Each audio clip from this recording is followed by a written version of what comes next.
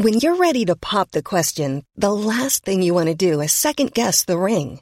At BlueNile.com, you can design a one-of-a-kind ring with the ease and convenience of shopping online. Choose your diamond and setting. When you find the one, you'll get it delivered right to your door. Go to BlueNile.com and use promo code LISTEN to get $50 off your purchase of $500 or more. That's code LISTEN at BlueNile.com for $50 off your purchase. BlueNile.com, code LISTEN. Now, a question we're being asked quite a lot here on 5 Live Science, and incidentally, you can get in touch with us at 5livescience@bbc.co.uk, is whether the extra lengths we're all going to in terms of hygiene to protect us from COVID-19 might cause us immune problems later because we're now living lives that are too clean. This is the basis of what is dubbed the hygiene hypothesis, but a report out this week says that actually it's the environment we've created rather than the way we clean it and ourselves that really matters, because modern living conditions and building materials, it turns out, select for the wrong sorts of microbes. Microbiologist and author of the report, Graham Rooke. The whole story started in 1989 when it was noticed that children who had older brothers and sisters seemed to be less likely to develop hay fever later on. So it was suggested that this was because the ones without older brothers and sisters were not getting infected with the common infections of childhood. This led to the idea that maybe being too clean was actually the whole problem. So that now you even get people saying we're too clean for our own good. It turns out, of course, to be completely untrue, because when epidemiologists decided to look into whether having the common infections of childhood, things like measles and so on, actually does protect you from developing allergies, it turned out to be quite simply not so, because most of the common infections of childhood are what are called crowd infections. They only affected humans when we started to develop very large urban populations. There's no way that we could have evolved a need to encounter those particular infections. On the other hand, people do point to poorer countries where people carry a lot of parasites, like worms, for example, and they say there appears to be a relationship between people who carry a lot of these parasites or live in an environment where they're exposed to lots of these sorts of things, and they don't get allergies and they don't get conditions like asthma. People living in developing countries are obviously exposed to enormous quantities of microorganisms from the natural environment. And one of the most striking bits of very recent research has actually been performed by a group in Finland who had a look at this whole question of what is causing the immune systems of modern children to do crazy things. And what they found was, if you take school children that are going to schools which have concrete playgrounds and compare them with children that have playgrounds that are full of the natural environment and grass and flowers and trees and so on, you can do a beautiful experiment. So they took, in fact, leaves and soil and so on from a forest and put it into some of the playgrounds that had concrete.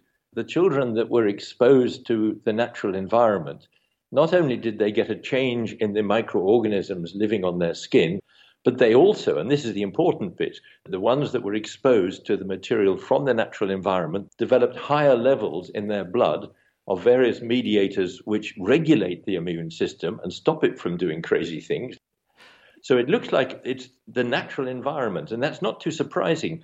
And the microbiota of the modern home is really not that of the natural environment, because if you think about it, our homes used to be caves, or there used to be shelters made from untreated wood from the environment, and it has microorganisms living within it, which really are pretty much the same as those of the natural environment. So traditional homes probably did have microorganisms that were good for us in them. But a modern home built with biocide-treated timber and plasterboard, unnatural materials, develop an unnatural population of microorganisms. And when such houses deteriorate, these microorganisms may become rich in some that are actually harmful to humans, actually toxic. So in other words, the modern home, when it deteriorates, doesn't have in it the microorganisms that you need to meet. It has in it microorganisms that might actually be dangerous to you. So in summary then, it is down to what sorts of microbes we encounter, but it's the environment that really matters. It's not so much what we catch. It is a familiarity with what we have evolved to run into over our upbringing that really matters. And what we've done by creating the modern world we have is to divorce ourselves from those exposures that would have been more natural to us, and we've created an environment that actually introduces us to all the wrong things. So in fact, cleaning that is a good thing, because if we didn't clean it, we'd be exposed to even more of the wrong things. Yeah, that's exactly right. The organisms that we need are those from mother, because she has microorganisms that actually are adapted to her genetics, they're adapted to her diet and adapted to her environment. But the other microbiota that we need, the other population of microorganisms, is that from the natural environment. And what the Finnish groups and also some wonderful German research groups have shown is that the only time the microbiota, the microorganisms in the home are of benefit to you is when they actually resemble that of the natural environment. In other words, you see that in the homes of people who live on farms, because an enormous amount of microorganisms are brought in from the cow sheds and the fields and so on.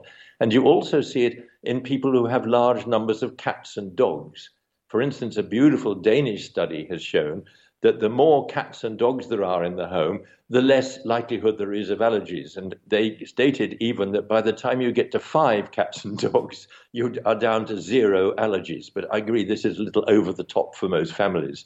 That was Graham Rook. He is from UCL, and he published that report in the journal Allergy and Clinical Immunology. Say hello to a new era of mental health care. Cerebral is here to help you achieve your mental wellness goals with professional therapy and medication management support. 100% online. You'll experience the all-new Cerebral Way, an innovative approach to mental wellness designed around you.